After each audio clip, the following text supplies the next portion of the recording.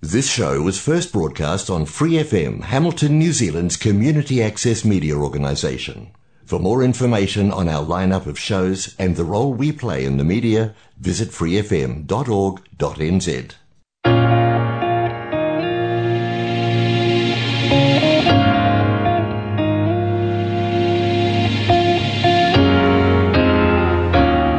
Kia ora, no mai haere mai ki He Puna Kōrero, a podcast hosted by Go Eco Waikato.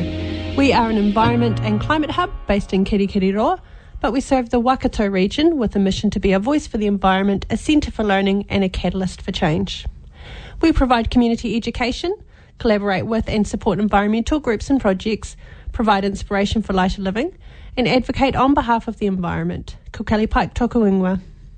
In our most recent episode, I reflected on He Pikinga Waiora, Enhancing Wellbeing in the Waikato Region, an online candidate forum for the Waikato Regional Council, hosted by Go Eco, Te Pū Anua o Te Waiheke, and ACRE, the Advisory Committee Regional Environment. You'll find the most recent episode of He Puna Kōrero on your favourite podcast platform like Spotify, iHeartRadio or Apple Podcasts. Don't forget to follow us so you don't miss an episode. You'll also find the recording of that webinar on our social media platforms, Go Eco Waikato. I tēnei wiki, this week we'll be continuing our focus on the Waikato Regional Council. We've spoken to Karen Bennett, who shared the role of the council and challenges ahead. Councillor Kataraina Hodge on what they'd like to see happen in the next council. Anna and Shepherd joined us to talk about ACRE, a grassroots community voice in decision making. And Hannah, Lillian and Molly talked about youth climate activism. Next week we'll focus on the health of Lake Rotoroa or Hamilton Lake. But this week we'll be talking about biodiversity and how the Waikato Regional Council can support the restoration of our flora and fauna, specifically relating to our native birds. Our biodiversity team work to protect native species through restoration of our nature spaces and building predator-free communities. So I'd like to introduce our biodiversity community organiser, Ellen Webb. Kia ora, Ellen. Kia ora. Morning. Thank you for joining us this morning. Thank you for having me. Look, let's get to know you a little bit first, who you are and where you come from. So I know that you grew up on Waiheke Island. So how did that impact on your view of the environment? Well, basically, I think growing up on Waiheke, a little bit before what it has become now, shall we say, it was very much the driver for getting into conservation. I don't know if I would have been as passionate about the environment and conservation if I hadn't grown up on Waiheke and what we had all around us kind of growing up and all of that. And it was very much promoted within the education because there is a primary school there and a high school there. So, is there a high school there? Yes. Wow. Didn't know that. Yep. Quite a lot of people get surprised by that one. Didn't think it would be large enough for that. So, I mean, Waiheke Island's completely different land to where we are here in the Waikato. So can you describe to us what that means for flora and fauna? The main differences, I guess, from where we are here? So the main difference probably would be Hamilton, which is quite a bit further inland, versus Waiheke, which exists as an island. So there's always the kind of island biodiversity aspect, although to bear in mind as well that Waiheke Island is a urbanised island as well. Basically, it just revolves around the species that can actually make themselves get to the island. And because Waiheke isn't that far from the mainland, there's quite a few species there that you would see on the mainland as well. But basically, when it comes to predator control, being an island, and as with many of our offshore islands, it makes it ideal for predator control initiatives, and many of you may have heard of Te Korowai o Waiheke. And so, they're doing an excellent job. And I think most recently I heard that the Stoat aspect of their predator control has come up with some very, very promising results. I think they've got them down to very, very low numbers. So we'd say manageable numbers of stoats? Yes, definitely. How are possums looking on Waiheke? There aren't any possums on Waiheke. So possums they haven't made their way there or ended up there. So that was one predator predator/competitor that they didn't really need to worry about. That's a good thing. I know that you're a fellow bird nerd. So do you have a favourite bird that lives on Waiheke that we don't have here? That's a good question. So, well, actually, funnily enough, with the predator control initiatives, the kaka are starting to really come back to Waiheke. So probably the ones that are, kaka would have to be the favourite that's starting to get back there. Do you know why? Why you like it? They're just cheeky, and they're just boisterous and loud. And of course, it's probably the usual answer because everyone likes the big, bold, in your face sort of thing. Although I'd have to also say up there with my favourite is the little blue penguin as well. So not little blue, sorry, the blue penguin. Korora. Yes. Yeah, but they are obviously having a few issues there at the moment with the development of a marina. But maybe we won't talk about protect right now. However, also, another fantastic bird that we should be protecting. So, look, tell us about your studies after, obviously, a little bit later on in life. So after that, I came here to Hamilton to do high school, and that's where the connection with Hamilton comes in. And then after that, I went and did university at the Otago University down in Dunedin, where I did a double major in zoology and ecology, and then further Masters of Wildlife Management. It was incredible doing my studies down there because they've got this incredible. It's incredible. They've got the Orokonui Sanctuary, and they've got the seals off the coast there, and it's actually incredible. Some of the initiatives that are underway and getting underway down there as well. Really exciting. It's cool stuff. The main responsibility of the Waikato Regional Council is to look after our region's water, soil, air, geothermal areas and coasts, so we can all enjoy these precious resources, taonga, they're not always resources, are they, for generations to come. We know that biodiversity, which is our unique flora and fauna, is a big part of that. So what's your vision for our region? Well, my vision, I think, is we all get to enjoy biodiversity and nature because we all have our different reasons that we value it. And as such, the vision for me is that all people have the agency and capacity to enjoy what they value when it comes to biodiversity and nature.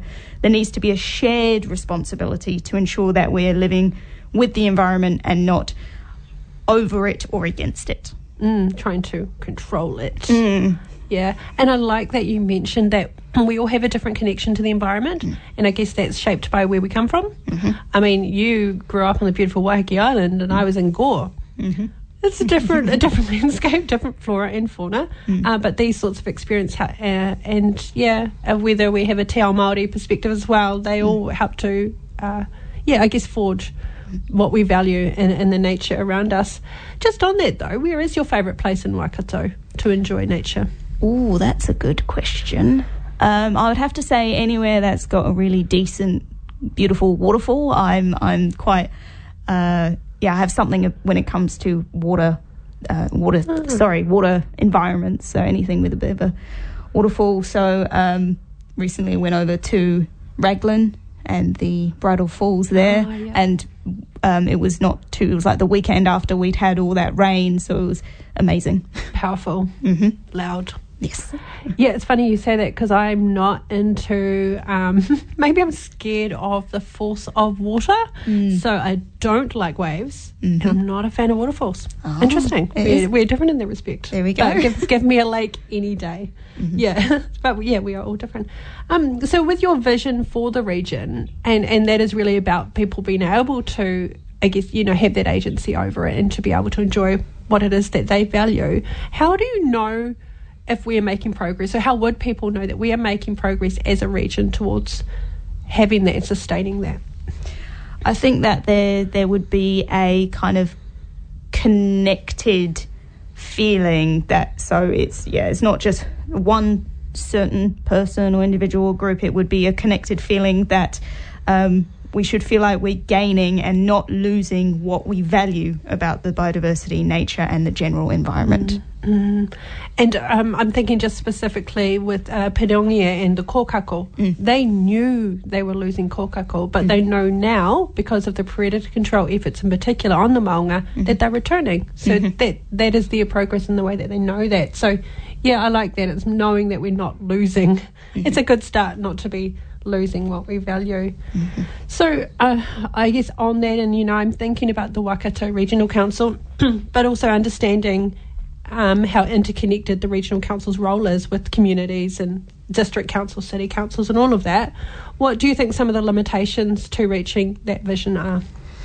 I think sometimes it's because it's important to realise as well sometimes that it's easy to think of all councils as this just kind of big, massive entity, and then when you think of it as a singular entity, it can be easy to just attribute potentially negative ideas towards this entity in of itself, where, and I understand, I will recognise that sometimes there have been decisions that everyone may not agree with, for example, but also remembering that this entity is actually made up of individuals, and that, as we all know, judging a whole based on a couple of individuals isn't exactly fair.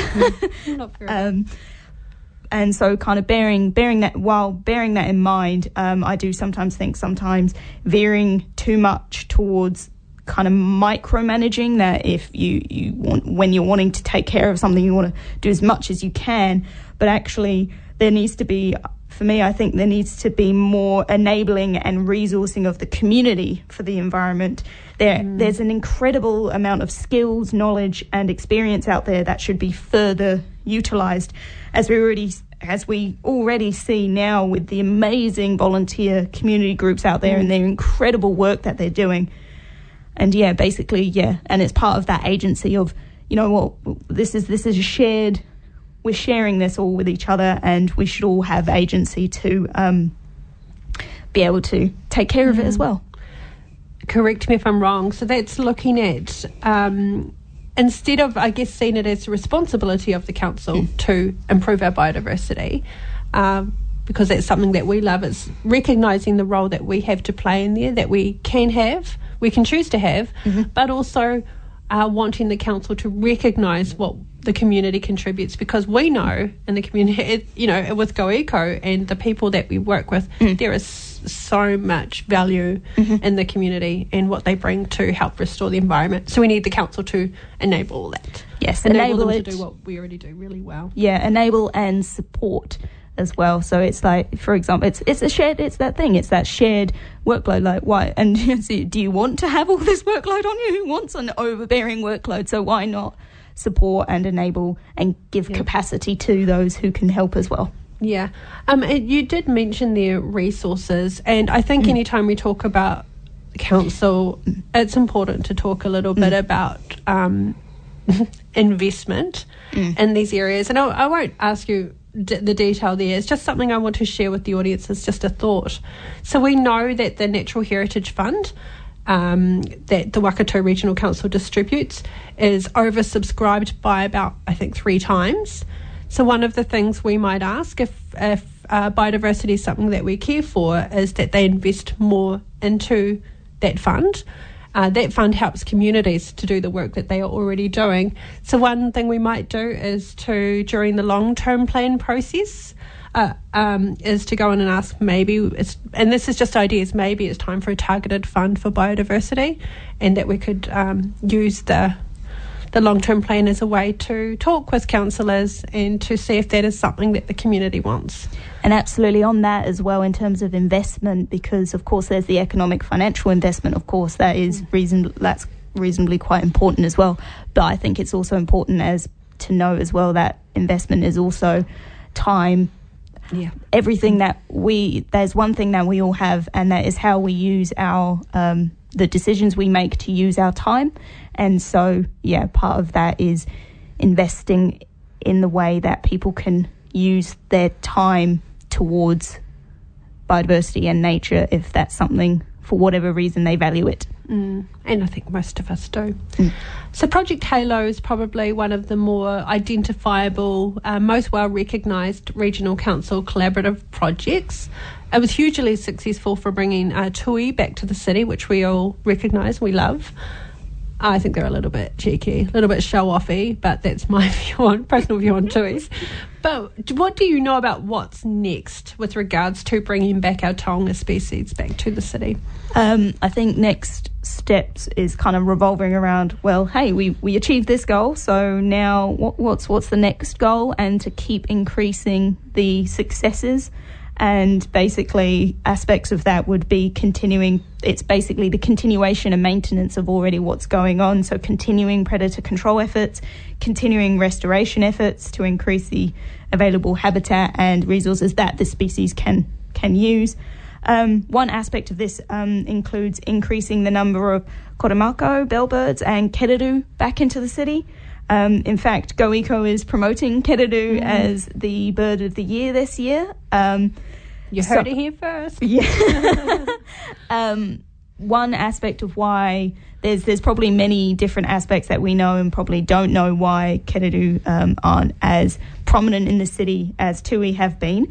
But one interesting fact and one aspect as to why this might be is that breeding for the keriru is not actually necessarily within a specific season. It can actually occur all year round, but rather it's to do with and connected to food availability.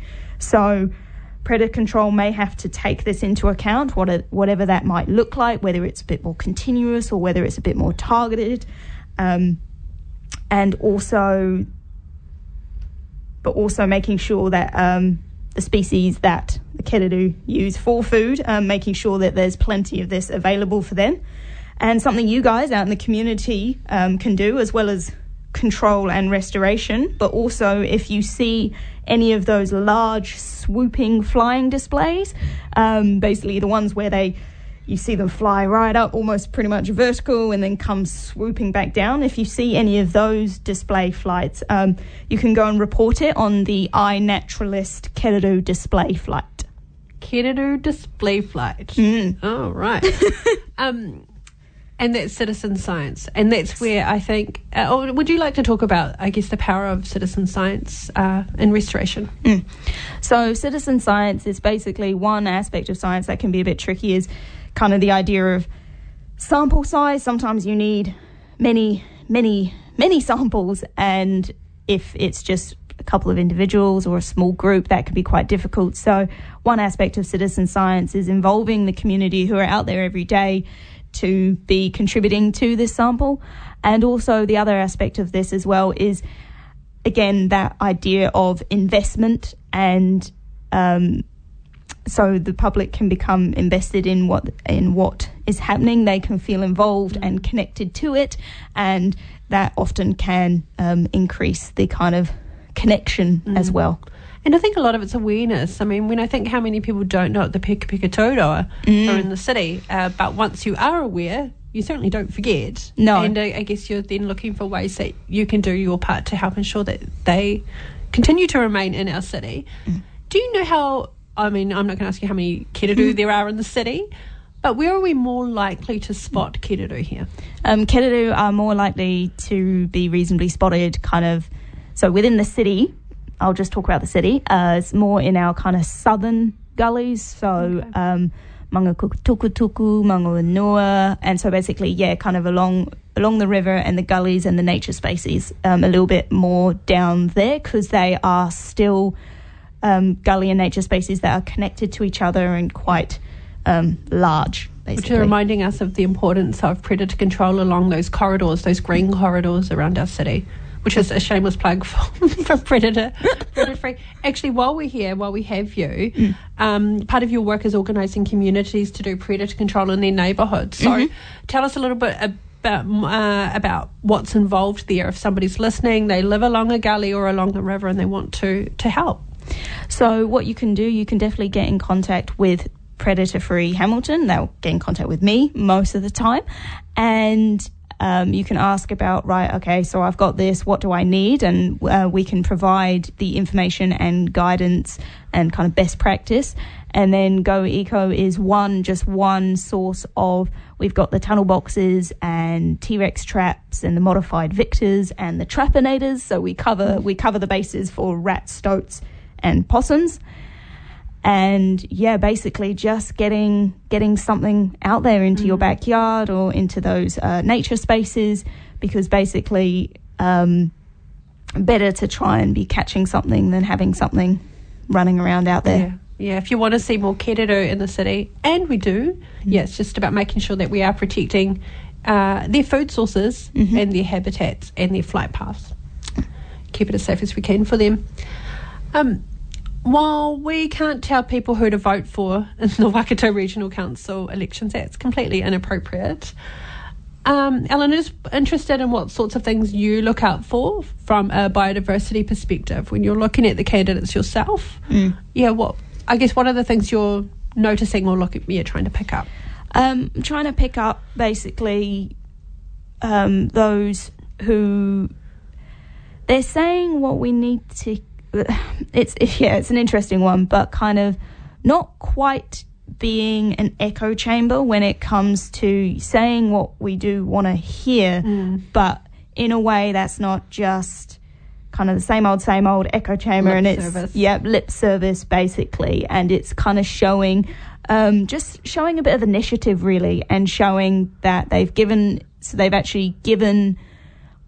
it a bit of thought. So they've listened and given it a bit of thought, and then responding that they're showing initiative and showing that that shows that you care. And so that's kind of what I'm looking for. Caring's a big part of it. Absolutely. You don't have to be an expert, although it does help. Just saying, but it is about listening, because like you mentioned earlier, the community has a lot of this knowledge and they want to share it. They want the opportunities to share it. So is it a candidate who will listen? That's a really good start. And I think part of that as well, the idea of expert as well, expertise doesn't necessarily have to mean having had further education and all of that. Expertise can be just the knowledge and skills accumulated over a life as well. A connection to the environment. It's a really good start. And observing, I think, and it wasn't until I started being a little bit bird nerdy, is when I started paying attention to the environment more and the timing of when birds would come back. So we've got our European goldfinches have just come back to where we are in Dinsdale. That to me is a sign it's warming up, because they're only hanging around in summer and then they disappear. I don't know where they go. I should find out. But it's those sorts of signs that you observe when you, and it helps to deepen that connection with the environment. So people who do that, that's a good thing. Exactly. Are there any final last words? I was like, oh, hang on. Final words. I think be kind, work with nature, work with the environment where you can, because it's the foundation of everything, really. It's that idea, isn't it, that holistism, the holistic nature of things. We're all connected, and we're all connected to this little big old blue planet. And so kind of just bearing that in mind, and that for example, when nature and biodiversity suffer or is in a bit of trouble, it's actually not too hard to see when you start observing as well that actually that starts meaning we're in a bit of trouble. For example, water is the very very good idea of this, where it's that, and it's within Māori knowledge as well, that the water is the foundation of everything, and so that when water starts getting compromised, we start getting compromised, and we're just all connected. So bearing that in mind in your everyday life. When we look after the environment, we look after ourselves. Yes, there we go. Kia ora, Ellen. Thank you so much for coming in. Thank you for sharing your vision, your ideas for things that we can look out for to make sure that we're on the right track and getting to where we want to be, which is really just like a healthy environment. We all want to be there. So it's just, sharing that knowledge for the signs that we can look out for. And, of course, bringing back those birds to the city, because that sparks our imagination. It gives us hope that there has been so much damage done, but that restoration can occur. And I think that's what we need. We need that hope that we can actually we can actually get to a really good space. So thank you for coming in today. Kia ora. It's Ellen Webb, a community organiser with Go Eco, responsible for restoration and also predator control. So please get in touch if you want to find out more. It's Go Eco Waikato. You can contact us through our website and our social media. Ke te whakarongo mai, koe ki Pūro Kōrero, a podcast hosted by Go Eco Waikato. I do have a large list of events and workshops that are coming up. I'm not going to be able to get them through all of them, but I do want to touch on the Bike Hub Garage Sale, which is happening this coming Saturday from 8 a.m. to 11 a.m. That's at the Bike Hub at the back of Go Eco in Frankton. We're really just decluttering because we are a little bit hoarders in terms of bike parts and bikes. So come along if you want to get a bargain. That will be also lots of fun. We've got a gardening workshop happening this Saturday as well at Kukutarahi Community Garden, and that's a workshop on seed saving with Michael. And you'll learn everything you need to know about saving seeds and why we would want to spend the time to save seeds, the importance for saving money for growing your own food, but also for climate adaptation. There's also an urban gardening workshop next Saturday in the Go Eco car park. Details for that are on Eventbrite. And just one last thing, you do have your voting packs in the mail for your district and regional councils. Please take the time to read through those candidate profiles. Head to Go Eco Waikato to check out the candidate forum that we recorded, so you can find out a little bit more about the regional council candidates. Check out these social media profiles. Check out the Waikato Regional Council or your city elections pages. They have a little bit more information about the candidates on there. And remember to vote climate this year. Check out the climate policies of your candidates. And again, next week we'll be talking about the health of Lake Rotorua. Anna will be joining us for that episode. So He Puna Kōrero is a podcast hosted by Go Eco. We are a not-for-profit environment and climate hub based in the Waikato with a mission to be a voice for the environment, a centre for learning and a catalyst for change. You can find out more about our projects, including how to get involved, on our website, goeco.org.nz, or on social media, Go Eco Waikato. If you're local, you can visit us 188 Commerce Street, Frankton in Kirikiriroa. Join us again next week for a new episode, but make sure you follow or subscribe to He Puna Kōrero on your favourite podcast platform. Kia pai tōra, e hoa mā.